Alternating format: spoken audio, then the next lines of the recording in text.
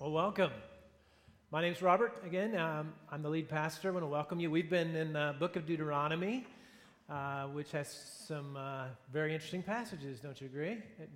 Every week, it's like a new opportunity to dive into some tough scripture for most of us when we read these kinds of things.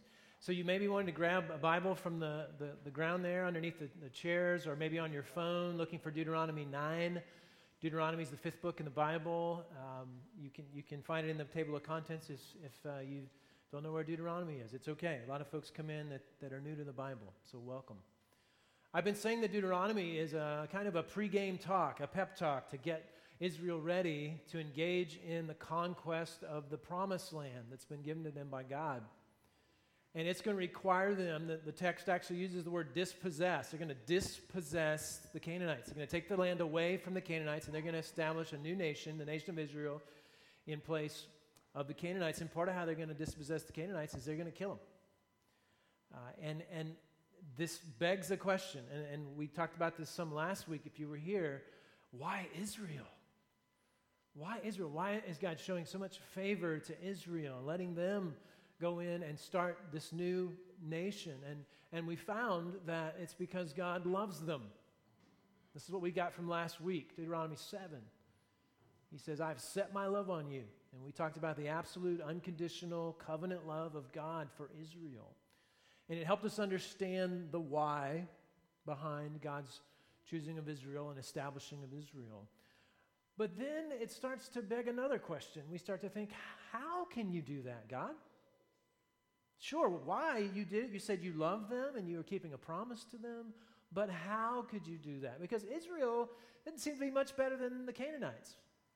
They seem to be just as immoral. They seem to be idol worshipers themselves, and so you're taking one bunch of immoral idol worshipers and you're using them to push out another bunch of idol worshipers?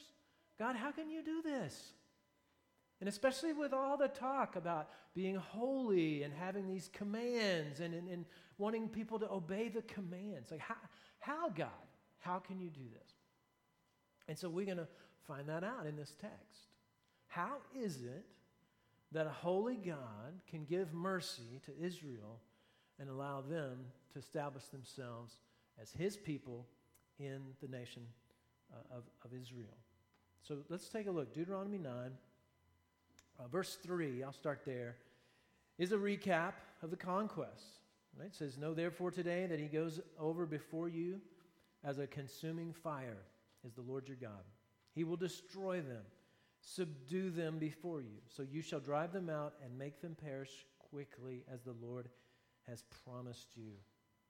This over and over in the book of Deuteronomy, he reestablishes these terms. You go in, you destroy them. God is the one that's actually delivering the judgment. He's just using you to do it. And over, Moses is saying that. And so I think our knee-jerk reaction to that is that, well, Israel must somehow deserve the land that they're being given. There must be something about them. They must be better people. They must be more ethical or religious or loving or generous or something. There's got to be some way that they are getting the promised land fair and square. And that conversation also is in our own hearts, right? Like we have this conversation inside ourselves oftentimes. We make an A in a class. Something inside of us, it's like, well, I worked for that. That's why I got an A. That person got a C. They got a C because they did not work as hard as I did. Or we get a promotion at work. I think, well, of course I got a promotion at work. I work harder than anyone else here. We get a bonus from work. Like, you know what? I should have gotten a bigger bonus. As valuable as I am to this company, right? These are the kind of things that go on in our hearts. Or we see a homeless person on the street. And we're like, why don't they work hard? Get a job. Get off the street.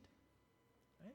These are some of the things that go on in our hearts as we think about what we have and how we got that. I know that because my own heart has those kinds of conversations going on.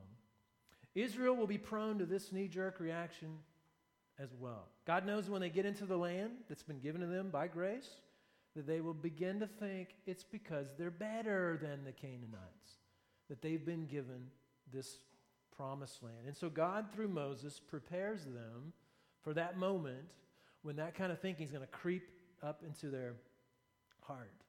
So verse 4, he begins by telling them something they should not be thinking and something they should be thinking. So he says, verse 4, do not say in your heart, after the Lord your God has thrust them out before you, it is because of my righteousness that the Lord has brought me in to possess this land. Whereas it is because of the wickedness of these nations that the Lord is driving them out before you. So he gives them something to think and something not to think. So what not to think, don't think that you're better than the Canaanites. Don't think that your righteousness, that your ethics or your religion or your loving, giving, whatever, that's not why you've been given this promised land. And he wants them to be thinking about what they're thinking in their very heart. Not their humble persona that everyone knows we should portray, right? Like most of us know that people that portray pridefulness on the outside, it's really off-putting. It's not good for your relationships. It's not going to help you move forward. So make sure outwardly you appear humble. But he's not just talking about some sort of persona. He's talking about inwardly. He's like, don't say in your heart. That's the inmost place of a human being. He's saying, in your heart, don't think it's your righteousness that got you this land. Now, again, we said this multiple times. It's showing us the pervasiveness of God's rule and reign. He's not just interested in externals. He's interested in having rule and reign over your very heart. We saw that in Deuteronomy 5 when we looked at the Ten Commandments. Right? He says, don't covet. That's the 10th commandment. That's an internal thing. That's a thinking and envying and desiring something that someone else has. That's an internal thing. And God's saying, I want to rule and reign over your heart. In Deuteronomy 6, he says, I want you to love the Lord your God with all your heart. So yet again, he's talking about the heart. And then here he says, don't think in your heart that it's because of your righteousness that you've been given this land. Again, this is a tendency that we all have. I remember the first time this really, I was made aware of it. Of course, it wasn't my own sin. It was someone else's. We're much better at looking at the sins of others than our own. I had a college student that was in my college ministry when I first was a college pastor back in Stillwater, Oklahoma. And so I'm working with this kid. This kid has come out of drugs and alcohol, was down, so far down that he was basically living in a shed beside someone's house, and the someone didn't even know he was living in their shed, okay? So he's homeless, he's a drug addict. Well, he starts coming to a Bible study. He hears about the gospel. He becomes a Christian. He receives forgiveness. And I mean, Christ is transforming his life like that. I mean, it was amazing. It doesn't always happen that quickly, but for Caleb, the student, it absolutely was almost like overnight. He had a freedom from drugs and alcohol and had a new life and was just growing like crazy. It was awesome. He got baptized. He shared his testimony. The church was just entering into a celebration of God's work and his grace in this person's life. And so after a few months of Caleb being a part of our ministry, I remember having a conversation with him where he was talking about a friend of his who was a drug addict, and he was trying to get that friend to come out of drugs and to turn to Christ. And he said to me, I just can't believe that this guy is acting like this. And it was just like this moment where I go, whoa, Caleb, that was you like 3 months ago. But somehow, even though the grace of the gospel had totally transformed his life, he was saying in his heart somehow that he had it together. A few months later, I get a call from Caleb. He sounds kind of shaky. I'm like, what's up, man? Are you okay? He's like, well, I'm struggling. I am circling a bar that I used to go to. I'm like walking around on the sidewalk. Everything in me wants to go into this bar and drink. Would you please pray for me? And he yet again knew it was the grace of the gospel that was sustaining him supernaturally in his recovery. He's now in Turkey as a missionary. He's doing good, okay? But it was one of those first times when I realized it's so easy for us to begin to think, I'm the one doing this. This righteousness or this success or whatever it is that we're seeing that's good in our lives, I'm doing this. And then when we have something bad that happens, we don't blame ourselves. We say, oh, I was having a bad day. Oh, I'm a victim of the circumstances, right? And we do this thing in our heart that justifies our sin, and it takes credit for the righteousness. So he's saying, don't think that. Don't think it was your righteousness that got you this promised land. He says he does want them to think that it's the Canaanites' wickedness that is a result of their judgment, right? That's why they're getting judged. They deserve what they're getting. God is being righteous as he delivers this judgment. He's had mercy on them literally for centuries. He's been holding back. They've been wicked. That means they've been godless. That means they've been living in only the horizontal. They haven't been living unto the one true God. And he's saying they deserve the judgment that they're being given. And part of why he says that is because he wants Israel to value holiness. That God's calling them to righteousness. That their response to the grace of the gift given them in the promised land and in this covenant is that they respond with holy living. Now he goes on. He tells them some more things to think and not think. He recaps some of that I've just said. Verse 5, not because of your righteousness or the uprightness of your heart are you going to possess their land, but because of the wickedness of these nations, the Lord your God is driving them out from before you. Okay, that's just recap what we just said. And, then he adds to it, that he may confirm the word that the Lord swore to your fathers, to Abraham, to Isaac, and to Jacob. So he wants them also to think God is faithful. God is faithful, right?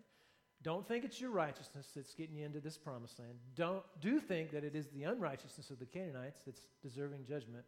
And do think that God is faithful. He is faithful to keep his promise. And he mentions the promise made to Abraham. Now this is 500 years before the people of Israel go in to take the promised land. This is 500 years before those people that are hearing this Deuteronomy sermon have even been born.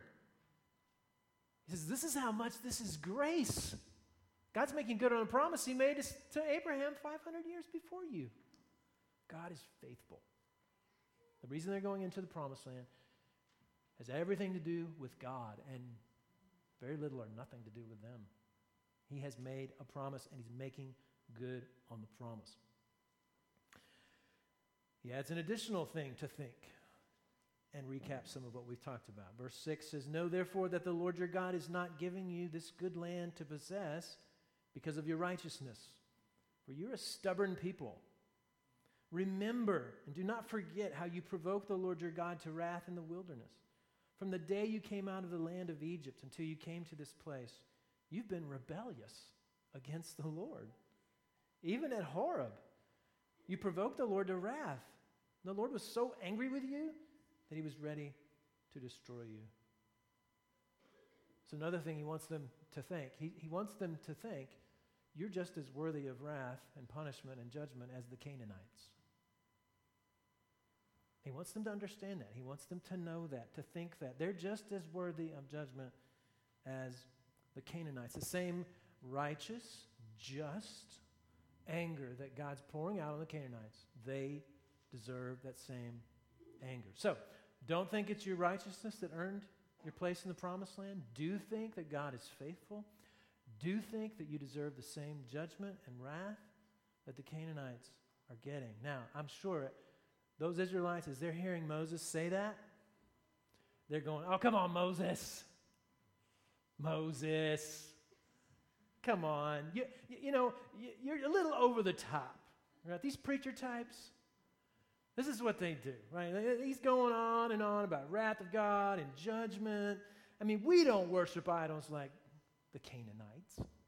We're not immoral like them. They're bad. We're not that bad. Now, some of you do the same thing to me. Right? Oh, Pastor Robert. All this talk about sin and how we're sinners and we're not just people that commit sin, but we have a condition of sin and we are in desperation and we need a Savior. I mean, yeah, I get that to some degree, but that's a little over the top. But I like the music at Mercy House, so I keep putting up with Pastor Robert, right? That's not biblical thinking. If you're thinking that your relationship with God comes out of a kind of a 50-50 agreement, where God gives you 50% and then you meet him in the middle and you're like, I've got something to bring to the table. Even if you're thinking 1%, 99%, it's not biblical thinking.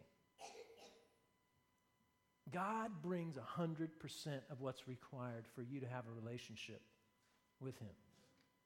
And it's what he wants those Israelites to understand. They wouldn't have that land. They wouldn't have the dwelling with them of God if it wasn't for God. The covenant rests on God and God alone. So in order to remind them of how bad they are, he retells a story. He says in verse 9, when I went up to the mountain to receive the tablets of stone, the tablets of the covenant that the Lord made with you, I remained on the mountain 40 days and 40 nights. I neither ate bread nor drank water, and the Lord gave me the 2 tablets of stone written on the finger of God.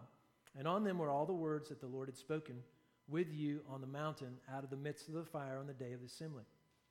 And at the end of the 40 days and the 40 nights, the Lord gave me the 2 tablets of stone, the tablets of the covenant.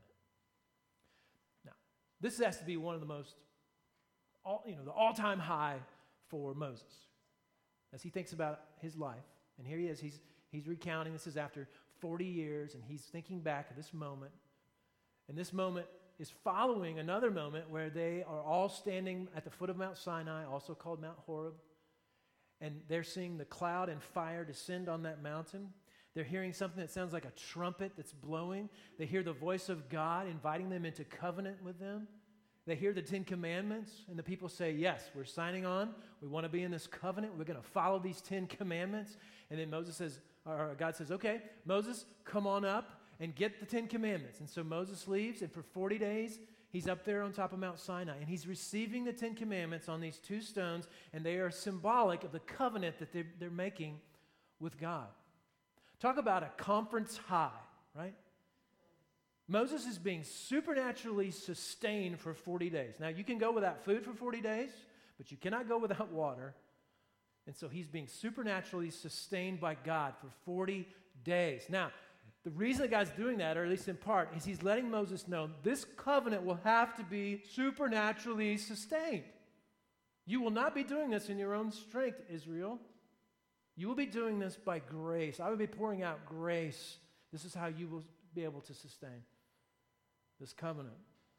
Now, while he's having the high of his life with God, what's going on downstairs at the foot of the mountain is that the people are getting impatient. And they're saying, wow, it's been 40 days. This guy Moses, I don't know if we can trust him. I think we need to do something about this. They go to his brother Aaron, who's the high priest, and says, hey, Aaron, would you help us to start worshiping a new God, another God, a God that's more accessible, a God that doesn't stay quiet for 40 days. We need a God that we can really have at our disposal. And so let's do this. Let's take all this gold that we've gotten from Egypt that was given to us as gifts. So let's melt this down, make a golden calf out of it, and then let's worship the golden calf. Aaron, what do you think? And Aaron's like, okay. So they make a golden calf. Now that took some time, melting down all the gold, creating this idol, and they start having a Canaanite/Egyptian worship service. And it's food, it's an orgy, it's this ancient worship type fertility cult ritual thing going on there, all while Moses is up on top of the mountain getting the 10 Commandments, the sign of the covenant that God, the God who's loved them with a one-way, unconditional love, has made. And they even say to the calf, they say, you are the one who brought us out of Egypt. No one else. Now, Moses tells his experience. While that's going on down there, and Moses is up on top of Sinai, and he's experiencing this 40-day unbelievable experience, he says this in verse 12, "The Lord said to me, arise, go down quickly from here, for your people whom you have brought from Egypt have acted corruptly. They've turned aside quickly, out of the way that I commanded them. They have made themselves a metal image." So God knows what's going on. Moses doesn't know what's going on. God knows what's going on. And after this 40-day sort of reaffirming of the covenant and giving him these signs of the covenant, the Ten Commandments, he says, "Hey, Moses, your people, Moses, they're worshiping a metal image down there." I'm sure Moses was like, no way. There's no way. No way those people that stood at the foot of Mount Sinai and heard your voice and saw the fire and heard the trumpet, there's no way. But then what God says next is even more concerning, right? Verse 13, "Furthermore, the Lord said to me, I've seen this people. Behold, it is a stubborn people. Let me alone that I may destroy them and blot out their name from under heaven. I will make of you a nation mightier and greater than they." So still, Moses is up on Sinai having this conversation with God. So it's pretty much one way. Like God's saying, "Moses, it's your people. I'm done. I'm starting over." He's done it before. He started over with Noah. He started over with Abraham. He's like, "I've got all the time in the world. I'm God. I'll just start fresh. I'll start with you. And I'll bring a family out of you, and out of that family a nation, and we'll just, set this thing aside for 500 years, and we'll just restart, right? Let's reset this thing." Still, I don't think Moses believes that it's possible, that they could have walked away from God. And so he doesn't really say anything, at least not in the text, to God, and he goes down, and he describes his experience as he went down the mountain. "So I turned, and I came down," verse 15, "from the mountain, and the mountain was burning with fire. And the 2 tablets of the covenant were in my 2 hands. And I looked, and behold, you had sinned against the Lord your God. You'd made yourself a golden calf. You turned aside quickly from the way that the Lord had commanded you. So I took hold of the 2 tablets. I threw them out of my 2 hands, and I broke them before your eyes." I would argue this is the darkest moment in the history of Israel. And they have some dark moments. This is a dark, dark moment. God's telling Moses, "I'm done. I'm done with these people." Right? He's saying, "I'm starting over." And Moses goes down to see it for himself. He's coming out of the ultimate camp or conference high. He's been dwelling in the presence of God. Talk about a contrast. He goes from being in the presence of God and being sustained for 40 days supernaturally down to see his people worshiping a golden calf. And here he's holding the concrete symbols of the covenant, and he gets so angry. And we know Moses has some issues with anger, right? The reason he had to flee Egypt the first time is he got mad at an Egyptian and he killed him. The reason that he got in trouble with God and won't be able to go actually into the promised land is because he got really angry with the people of God, and he hit a rock and brought water forth from it instead of speaking to it. So it's part of something he's working through, right?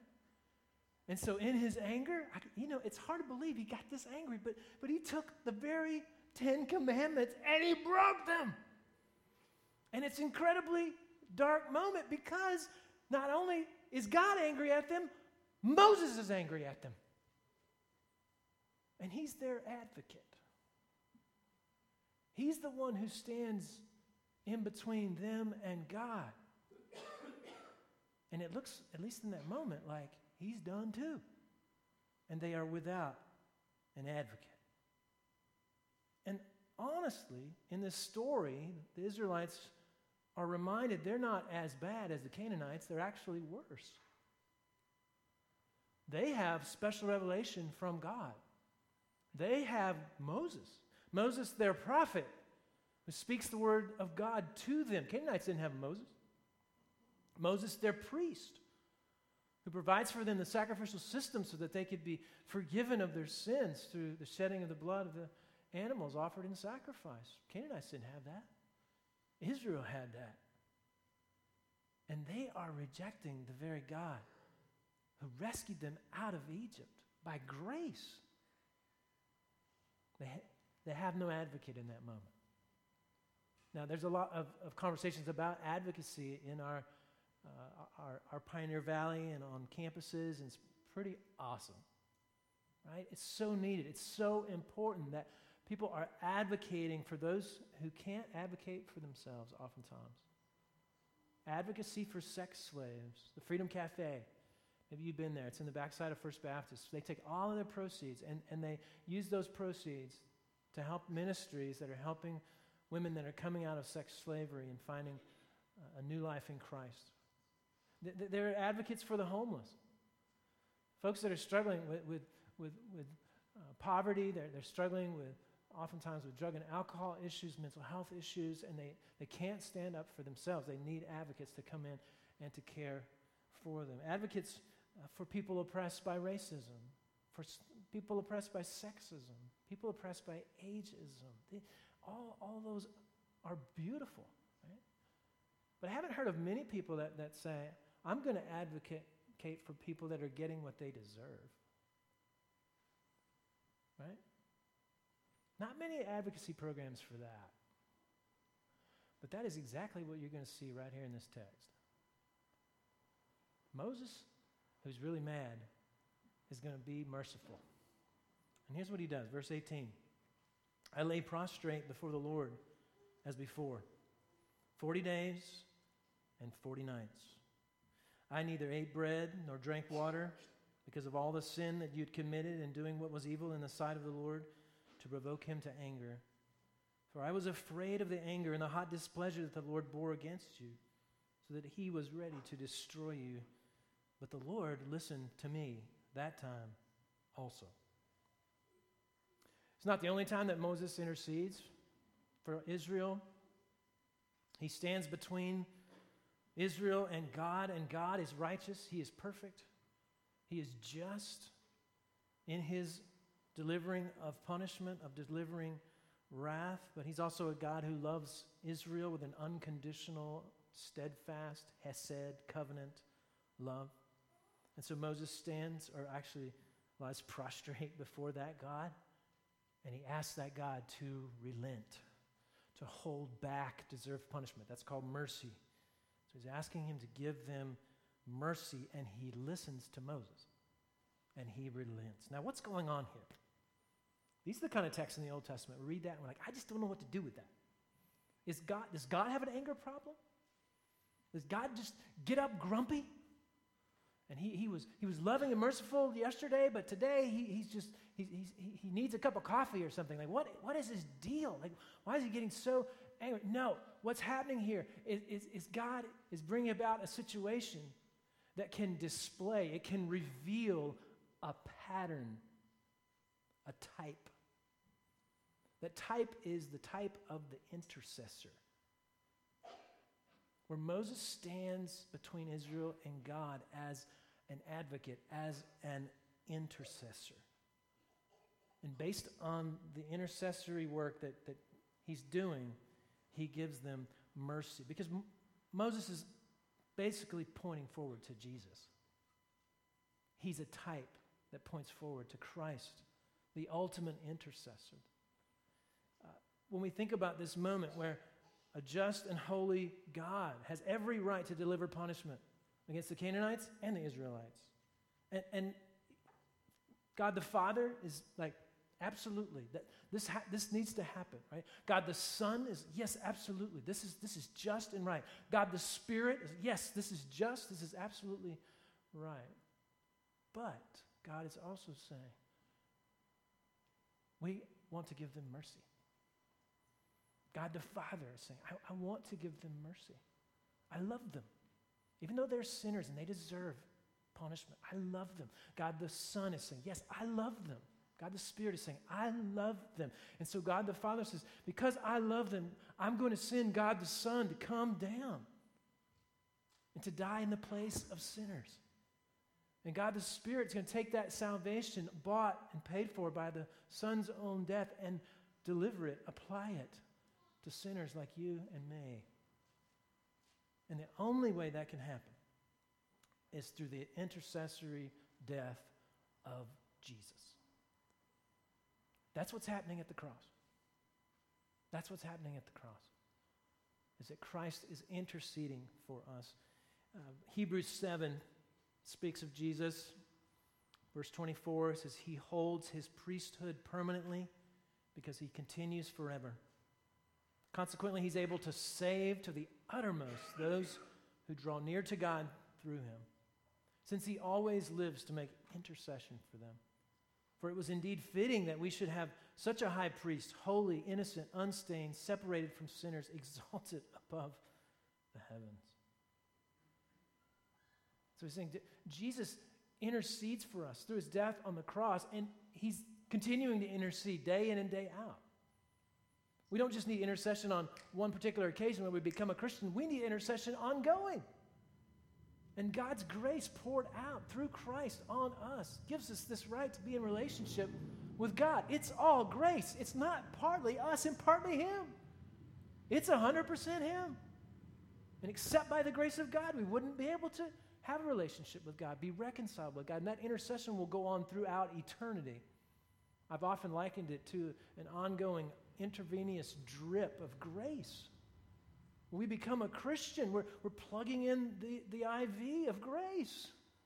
And we don't have that for just a couple of days and then pull it out and go, okay, I'm good now. Now it's based on my own righteousness. No, we need more grace. We open up that IV through faith, and more grace and more grace and more grace and more grace, and we're going to have so much grace, it's actually going to sustain us more than 40 days like Moses. It's going to sustain us for an eternity. It's by grace. The only thing different between the Israelites and the Canaanites is the Israelites had an intercessor. And that was Moses. And as Scripture tells us, there's one who's better than Moses. And it's Jesus. And if you've never put your trust, your faith, wholeheartedly in Christ alone for forgiveness of sin and for a relationship with God through faith, then do it today. Do it today. And I say Christ alone. I use that on purpose because I don't want you to think, well, it's 50% Christ and 50% me. No, you're trusting in 100% grace. Christ alone. We sang it in the second song, right? In Christ alone, right? That's what we were singing when we said that. You may not realize that, but that's what we were singing. It's 100% grace. This is what you trust in. And so if you've never done that before, God may be calling you this morning into faith in Christ. Right? Trust in him. Cry out to him, even now, in your heart, and ask him to forgive you and bring you into relationship with him. If you're in Christ, do not think it's because of your righteousness. Right? We're no different than the Israelites. That stuff creeps in. We might think, well, it was by grace I was saved, but what happened to me this week, that was my righteousness. No, you don't take a breath without grace. You don't have a brain without grace. You're not in a class except by grace. You don't have the power and the strength to work except by grace. This is by grace. Do not think it is because of your righteousness that you have what you have. Don't think that your righteousness is some kind of currency that you use with God, where you can sort of manipulate him and say, well, if I do this, you do that. No. It's by grace.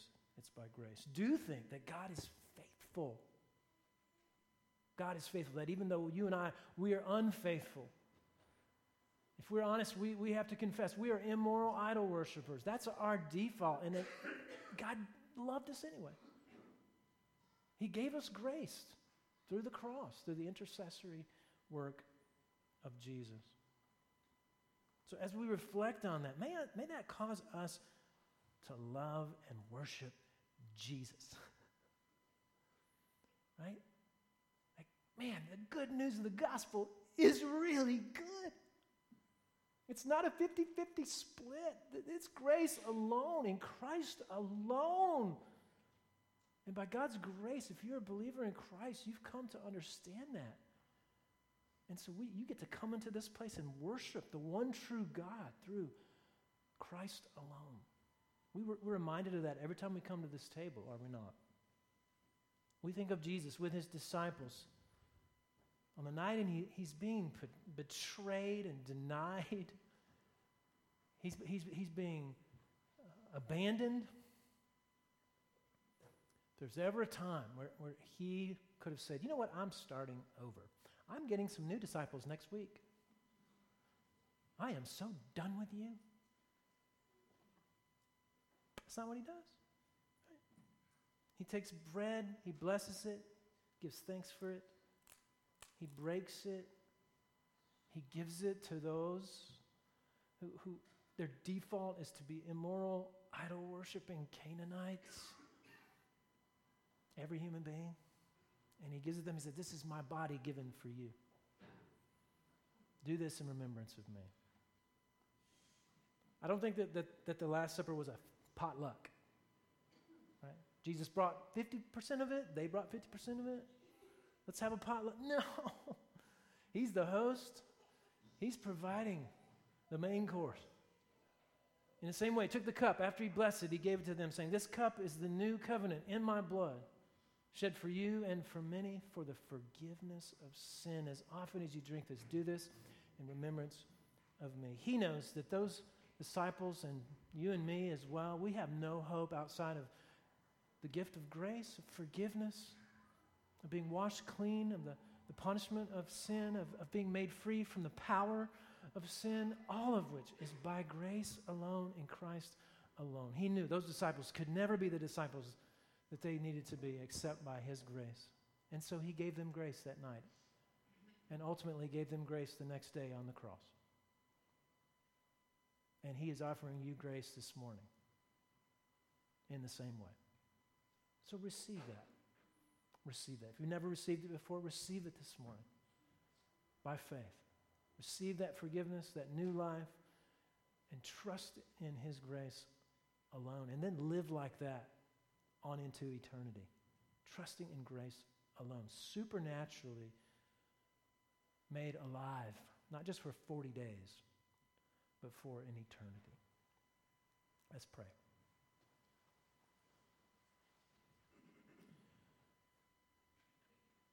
God, it's so hard for us to get our hearts around this.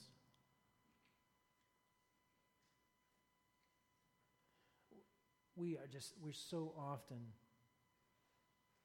not appreciating fully what you have poured out in our lives, the grace, the mercy. And yet you do it anyway, just as you did for Israel. Even though they weren't thinking rightly in their hearts, even though we're not 100% thinking rightly even this morning as we've heard a sermon about it and we're singing songs and reflecting on it, Lord. But God, you're so full of grace. And so we trust in that this morning. And grace alone provided on the cross. And so each of these, Lord, if they've received it in the last 30 seconds or they've received it previously, Lord, may we lean on that grace as we take this bread and take this cup, receive it as the free gift that it reminds us of, Lord, and that it would set us free from condemnation, set us free from fear, set us free from pride. God, have mercy on us. And I know that you will, because you've proved it at the cross. And we pray all these things in Christ's name. Amen.